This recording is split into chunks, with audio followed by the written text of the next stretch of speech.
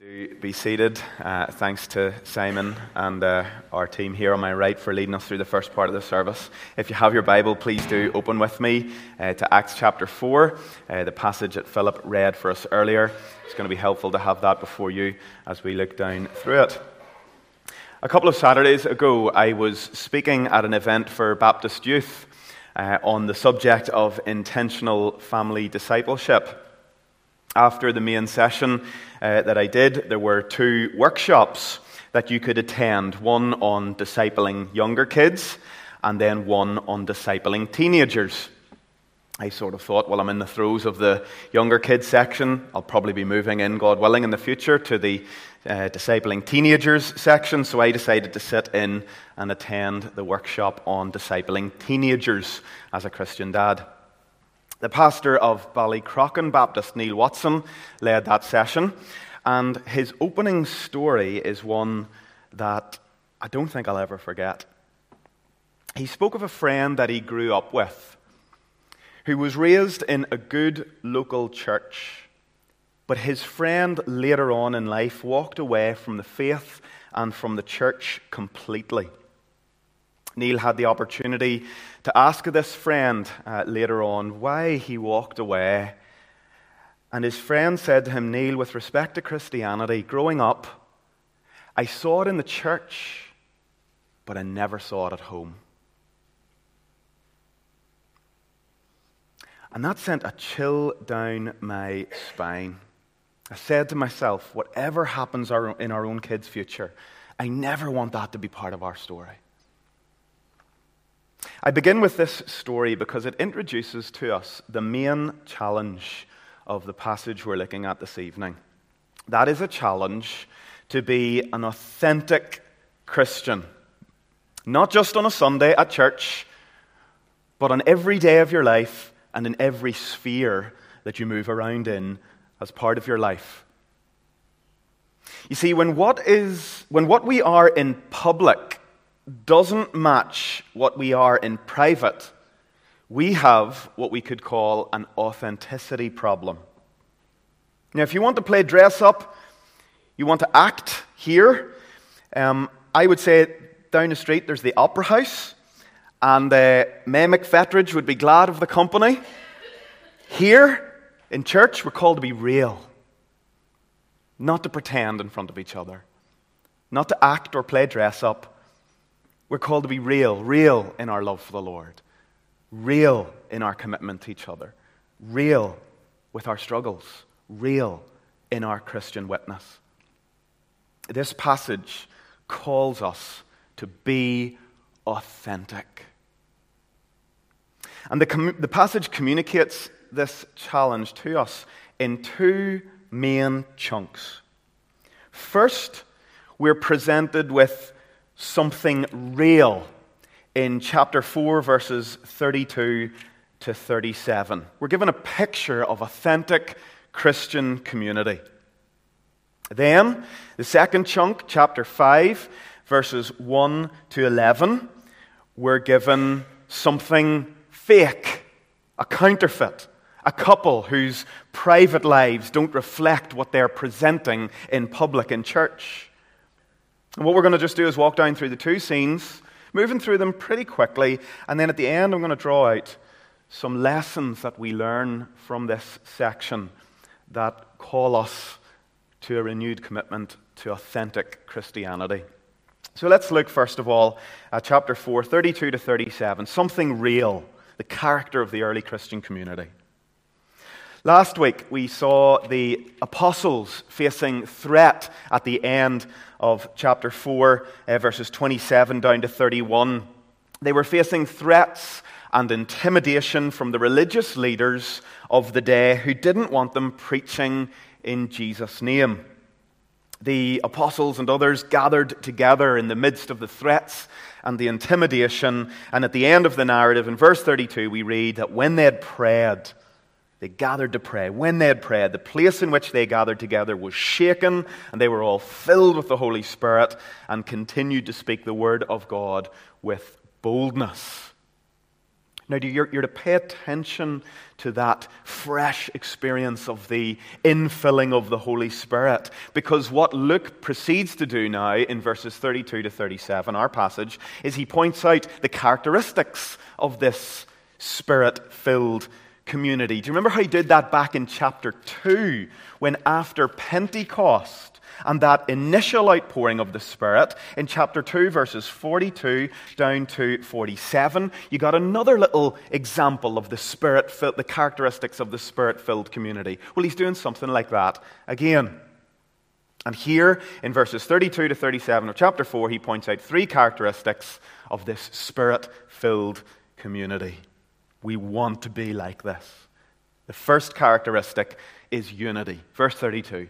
Now the full number of those who believed were of one heart and soul. That's a really key phrase. One heart and soul. And no one said that any of the things that belonged to him was his own, but they had everything in common. United in Christ, the early believers found themselves united as a family together. I remember about a year ago praying when I was in the States, praying with a Christian friend that a guy I had just met, became a good friend now.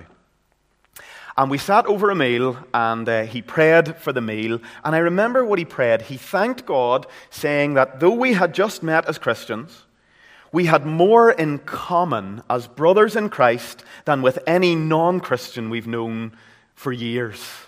And I really loved the way he prayed that. And I thought that's true. Because as Christians, though we had just met, we share more in common than with family members who I've known all my life but who are not Christians. You see, as Christians, we share the same goal. We are trying to bring all of our lives continually under the lordship of Christ and to live not for ourselves but for Him. We share the same mission. We declare the glories of the one who called us out of darkness and into His marvelous light. We share the same Holy Spirit who dwells us together, and how we have enjoyed that as we've gathered around the Lord's table. There's one of those moments where in eating the bread and drinking the cup, we are united together very specially as the Spirit dwells among us. This unity led the believers in the early church not just to see their resources as their own, as sort of privatized commodities. They saw their resources as things that could be used for the good of the whole community. I remember when we lived in Madagascar, I bought a bike. And I drove it out of you bought the bike, and then you had to give it back to the guy you bought it with so that he could fix it up ready for you to drive out of the shop. I did that. I came back later on, drove it out of the shop, didn't get 100 meters before both tires popped on it. So then he told me you need to get more expensive tubes for the inside of it. So I paid more money, got them tubes. The guy saw me coming. But eventually we got it sorted. And when I got the bike back, I realized very, very quickly that in buying the bike in this communal culture we were in, it wasn't just my bike for me. I bought it for the village. And so quite often I couldn't use the bike because it was out with someone else. And that was just the way the people in our village there thought. They weren't as clothed in our individualism. But it was kind of, like, we're together. It's great that you've got us a bike. Unity that flows out through generosity is one of the marks of a Spirit-filled church. In Ephesians 4:3, Paul urged the believers to be eager to maintain the unity of the Spirit in the bond of peace. That's a lovely phrase. Maintain the unity that the Spirit has wrought among you. The Spirit brings the unity. Now it's our call to maintain it, to walk in it, to exemplify it, to live it out. We are to make corporate unity here at Great Vic a personal priority. That is something that characterized this Spirit-filled community. The second thing that characterized them then is power. Verse 33. And with great power the apostles were giving their testimony to the resurrection of the Lord Jesus, and great grace was upon them all. Another mark of a Spirit-filled community is that there is a sense of power. A sense of God's Spirit that accompanies the ministry of the Word. The apostles were ministering the Word, testifying to the powerful resurrection of Christ, and their ministry was empowered by the Holy Spirit. The Spirit-empowered ministry of the Word grows a Christian community in grace. Great grace was upon them all. You see, preaching is a means of grace where God supernaturally takes up the preacher, his study, his work, his sermon notes, and he draws it all together and speaks through his word to his people. Preaching is not just information transfer from the preacher to the brains of the congregation. There's something much more going on. The preacher is preaching the word of God with the goal of having you understand it in your minds, but you don't want to stop there. The understanding of the mind is to grip the heart, to stir the affections, to move the person's soul to want to respond to transformation. When you pray for the preaching of the word at Great Vic, pray for the Spirit to accompany the preaching of the word with great power to transform our lives. You used to call that unction.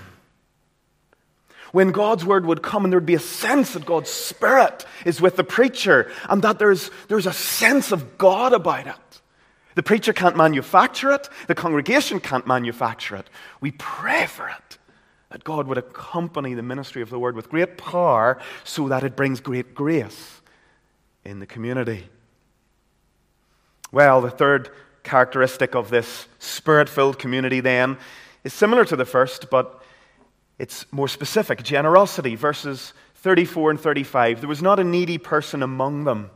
For as many as were owners of lands or houses sold them and brought the proceeds of what was sold. They laid it at the apostles' feet, and it was distributed to each one as any had need. Where we've emphasized unity, we've emphasized power. Now we see how more clearly this unity and power was manifested with this spirit of generosity. Now, this wasn't an early form of Christian communism or anything like that. This was how grace was displayed among the community, blessed by the power of God's word and God's Spirit. This was radical generosity. The language of laying their financial gifts at the feet of the apostles speaks of people giving generously to the church family so that resources could be stewarded well and that needs could be met and that the community would be blessed. The Holy Spirit stirred up sacrificial generosity among the believers just as He has always done throughout Scripture. If you look carefully as you read through the Old Testament, you see that this is continually one of the ministries of the Holy Spirit. We read of this happening in Exodus chapter 12 in the instructions for the building of the tabernacle. God anointed a man called Bezalel and filled him with the Holy Spirit so that he was gifted and able to do all the artistic crafts that were needed to bring together the tabernacle. He asked for the people to contribute different resources that they had so that the materials for the tabernacle could all be brought together. And we read that God stirred the people's hearts by the Spirit so much that in the end they had to be told, stop giving. There's too much. It's building up. We read that when the tabernacle was being built in the book of Haggai, when Haggai and Zechariah, the prophets, were encouraging the people to keep giving themselves to the work of rebuilding the temple, we read that God stirred up the people by the Spirit so that they were committed to the work. I can't help but think of our own building project. Our greatest need is for the Spirit to do a powerful work in our hearts and in the hearts of others looking on. We need the Holy Spirit to stir us, to equip us, so that we would be generous and that He would provide everything we need. How was the work of the temple to be accomplished? Well, Zechariah said it very clearly in chapter 4, verse 6, when he was encouraging people like Zerubbabel, commissioned to build the temple. He said, look, it's not going to be by your might. It's not going to be even by your power ultimately. It will be by my Spirit, says the Lord. That's how any great work for God is done, by the Spirit of God, stirring the people of God, moving the hearts of individuals and communities so that the resources for the work of God are not lacking. Well, there's three characteristics of the real deal, an authentic, Spirit-filled community. But just before we move on from that, in the final part of this first section, we're moved from the general characteristics of the community now to focus on a specific individual, a specific example of the kind of person that made up this Spirit-filled community. This is really helpful because communities are not just faceless communities, they're communities of individuals. It was Spirit-filled individual Christians that made up the community of the church then and now. And in verse 36 we get one Spirit-filled individual, a man named Joseph from Cyprus. He was one of those, we're told, who sold a field and he used the proceeds to give generously to the community. Now, we're not told lots about Joseph. We'll learn more about him later in this book, but one thing we are told is that the apostles gave him a nickname. The Encourager, son of encouragement. It means the Encourager. And notice we're told here that it was the apostles who gave him this name. They called him Encourager. Why? It must be because of what they saw in him. They watched him in the early church community. They saw Barnabas. They saw the way he interacted with people. They saw the way he was always outward looking. They saw something in him that made him say, this guy is always encouraging people. He's an encouragement to us, and he's an encouragement to this whole community. And they said, let's call him Barnabas, the Encourager. I wonder what nickname would stick to you in this community?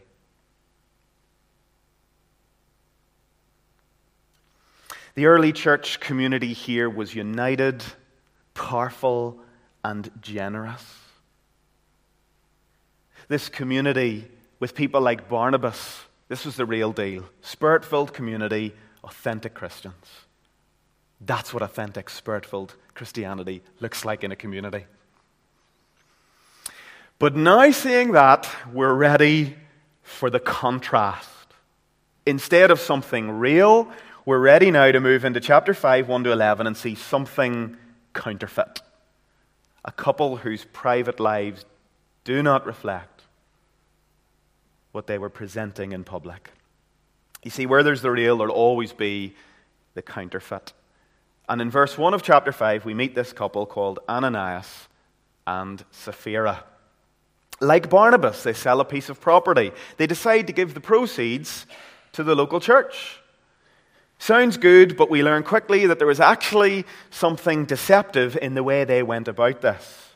They presented the gift of their money to the apostles and made it look like their gift was the full amount they paid for the field. But it wasn't the full amount. In verse 2, we read that they conspired together to hold back something of the money for themselves. It seemed they wanted the reputation for being a Barnabas without the true sacrifice involved. Peter, it seems with insight from the Holy Spirit, sees through the deception, and he speaks to Ananias boldly in verse 3, saying, Ananias, why has Satan filled your heart to lie to the Holy Spirit and keep back for yourself part of the proceeds of the land? While it remained unsold, did it not remain your own? And after it was sold, was it not at your disposal? Why is it that you have contrived this deed in your heart? You have not lied to man, but to God. Peter's saying, Ananias, look, the money you got for the field, it was yours. You could have been transparent about this. You could have kept back some of that money for yourself and presented the rest to the church and been honest about it. Look, we all have needs to meet. You could have done that. But instead, you've contrived to lie in your heart and to lie to the church and to lie to God to make yourself look better than what the reality is. Your problem here is you're trying to make yourself look more godly than you actually are in front of people. It's as if he's saying, Ananias, do you think we're playing games here? Do you not realize that God is in this community? You haven't lied to man in lying to the Holy Spirit, but you've lied to God. And there's one of our key texts in the New Testament that actually speaks of the divine personhood of the Holy Spirit. You've lied to the Holy Spirit in one breath. You've lied to God. And as this denunciation came out of Peter's mouth, we read in verse 5 that Ananias fell down and breathed his last. God struck Ananias down for the sin of hypocrisy. And fear fell upon the whole community. They became conscious of the holiness of God. Now, you'd think that might be the end of the narrative, but it's not. We read in verse 7 that a few hours later, the wife of Ananias, the wife Sapphira, comes into the presence of the gathering, and she doesn't have a clue what's happened with her husband.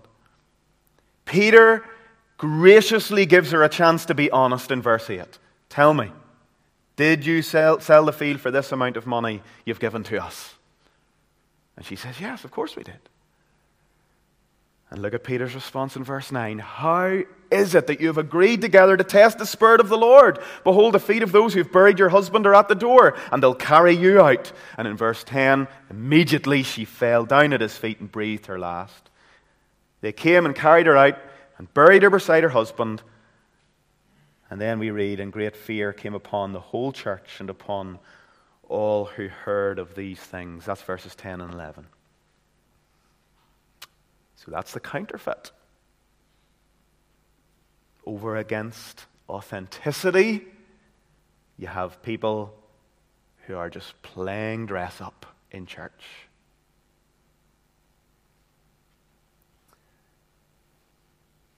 If they had children, they could have said, yeah, we saw it in church, but we never saw it at home. Now, what are we to learn from this shocking account in Acts chapter 5? Let's draw 4 lessons out of it as we conclude. Lesson 1. An experience of spiritual renewal in a church doesn't guarantee an absence of sin in the community. In fact, when things are going well in a community and spiritual renewal is being experienced, we need to be extra vigilant because Satan will want to find a way in to wreck the community and the unity. He will work on individuals so that they get jealous or disgruntled or start to not like each other, start to grade each other. Sin is like water. It finds cracks and goes through them. Look at how Peter addressed Ananias in verse 3. Why has Satan filled your heart to lie to the Holy Spirit? You have not lied to man, but to God. There is balance there. Just like there was in Eden. Satan prompts and sets up the sin, inspires it, if you will, but humans are held responsible for the sin. Satan fills Ananias' heart, but he's held accountable before God for it. The wider context in Acts here actually shows us how Satan actively but subtly tries to wreck churches. I wonder, did you notice it? If you step back for a moment, think, how was Satan subtly trying to hinder the progress of the gospel in the life of the early church community in chapter 4? Through threats, intimidation, and persecution. External pressure. How does the pressure take a form here in chapter 5 from Satan? Internal issues. He inspires sin in the community so that there will be hypocrisy, people who are being fake with one another. That's what was happening in chapter 5. That's how Satan was subtly trying to wreck the community. And then, in chapter 6, he subtly tries to distract the apostles from their main thing, the preaching of the word and prayer, by giving them lots of administrative tasks to do. Instead of giving them great things, I'll give them good things. And they'll get so busy running after all their administration that they won't have time to minister the word. That's how I'll get the community. And you step back and you see chapter 4, Satan subtly at work trying to wreck the community from external pressures. In chapter 5, from internal sin. In chapter 6, from a variety of distractions. Boy, it's subtle, isn't it? In 1 Peter 5:8, the same Peter warns us as a church, be sober-minded, be watchful. Your adversary, the devil, prowls around like a roaring lion, seeking someone to devour.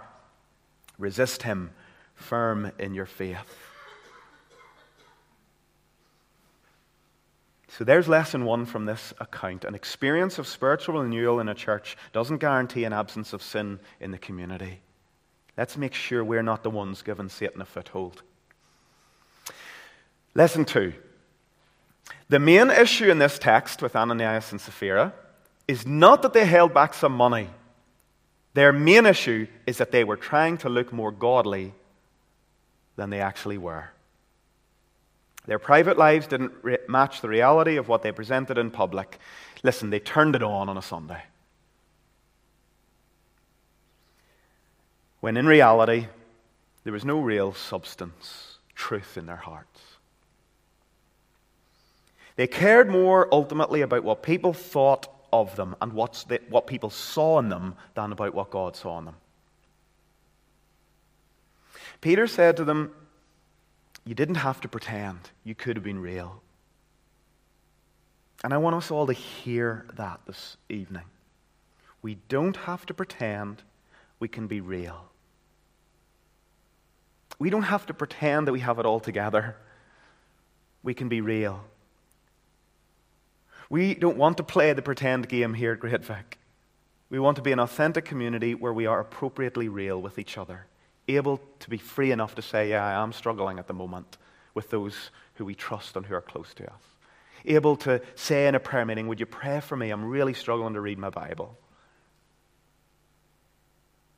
It's a sin to be a hypocrite, and God hates our hypocrisy. Jesus reserved his strongest rebukes in the Gospels for hypocrites.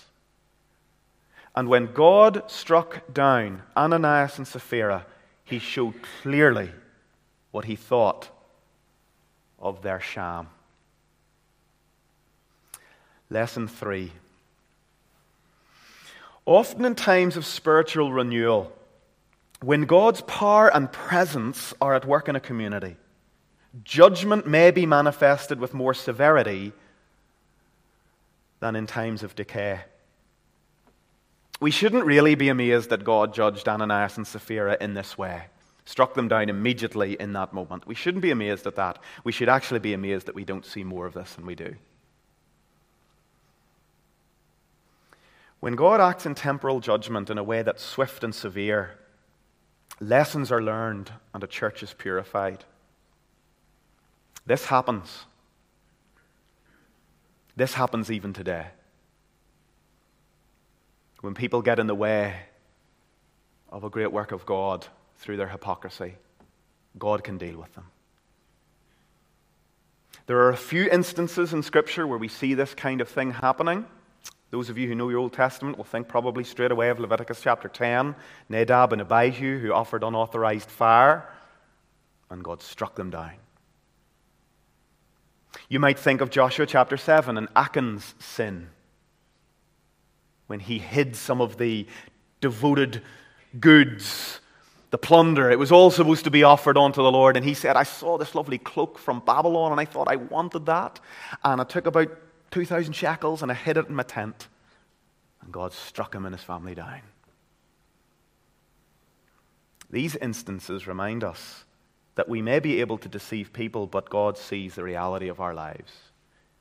Don't play the pretend game with God. What's striking here is in verse 11 of the text, we meet the word church for the first time in the book of Acts. Great fear came upon the whole church and upon all who heard of these things. I think we're to see something here, that God, our jealous God, was in love protecting his church from the foothold that this deceptive couple were giving to Satan. If the hypocrisy of Ananias and Sapphira had been allowed to take hold, hypocrisy could have festered and rotted the core of that church from the inside. This account teaches us how seriously we should take sin in the camp. We're not messing around. We should practice church discipline when there are open sins that everyone knows about but no one addresses. We always do that with the goal of seeking to see the sinner restored to the community and to God.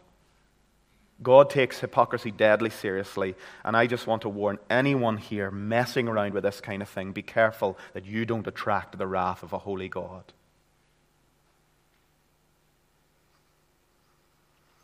Fourth lesson, in light of all of this, God calls us to live authentic, real Christian lives, not just on a Sunday at church, but in every area of life.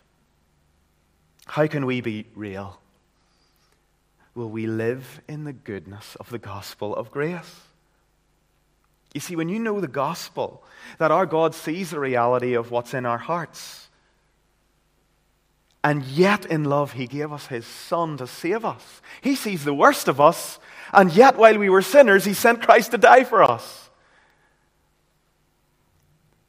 He knows the worst of us, so we can be real before God. And we can be appropriately real with each other. He's given Jesus to us to set us free from our corruption and our hypocrisy. In Him we can be open. Yes, we are sinners. Yes, we still struggle. But we're not ultimately defined by that anymore. God has forgiven us, washed us, and is in the process of remaking us by the power of the Holy Spirit. So we don't have to pretend anymore, because we can walk in the light as He is in the light. We have fellowship with one another now in an authentic way. We don't have to pretend we've got it all together, because all of us know we don't have it all together. You don't get dressed up and put on your Sunday best to go to church and put on a nice smile and then pretend that you're holier than thou. Be real. You can wear a suit and be real. You can dress down and be real.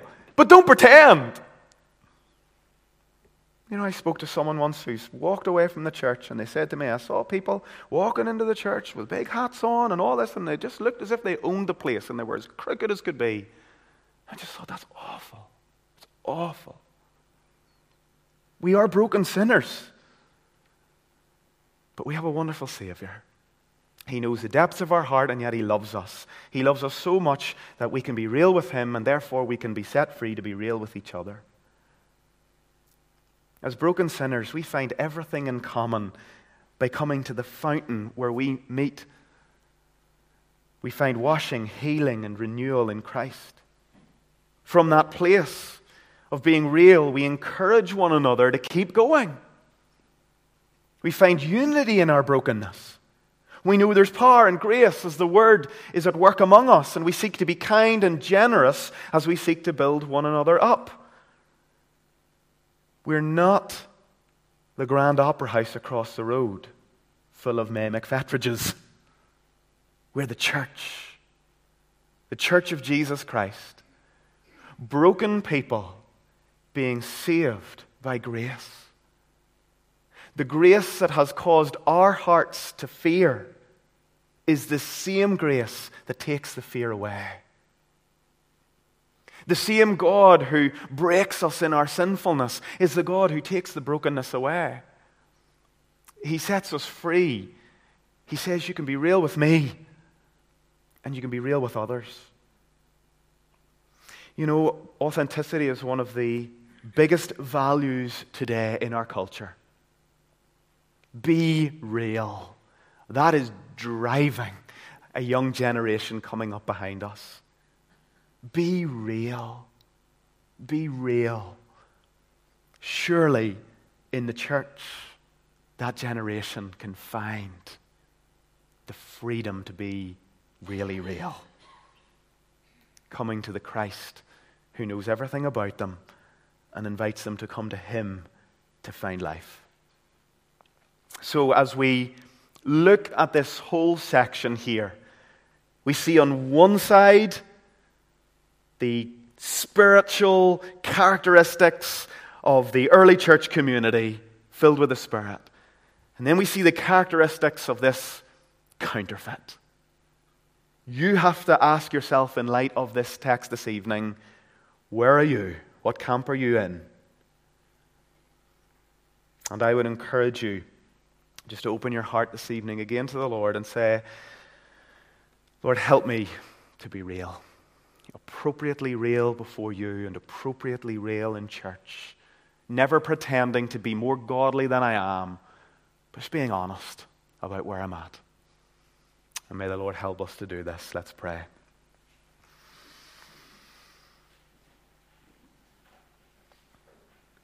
Father, there's some things in this section this evening that are quite shocking. You are holy, and you know our hearts. And there are those moments where in Scripture we see you just coming with judgment to strike down the sinner.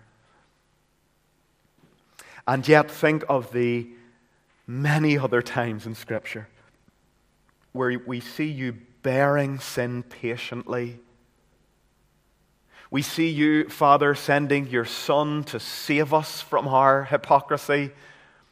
And instead of being struck down as we each deserve, we are preserved by grace, sheltered by Christ, forgiven over and over again, and called to walk before you with integrity and humility and authenticity.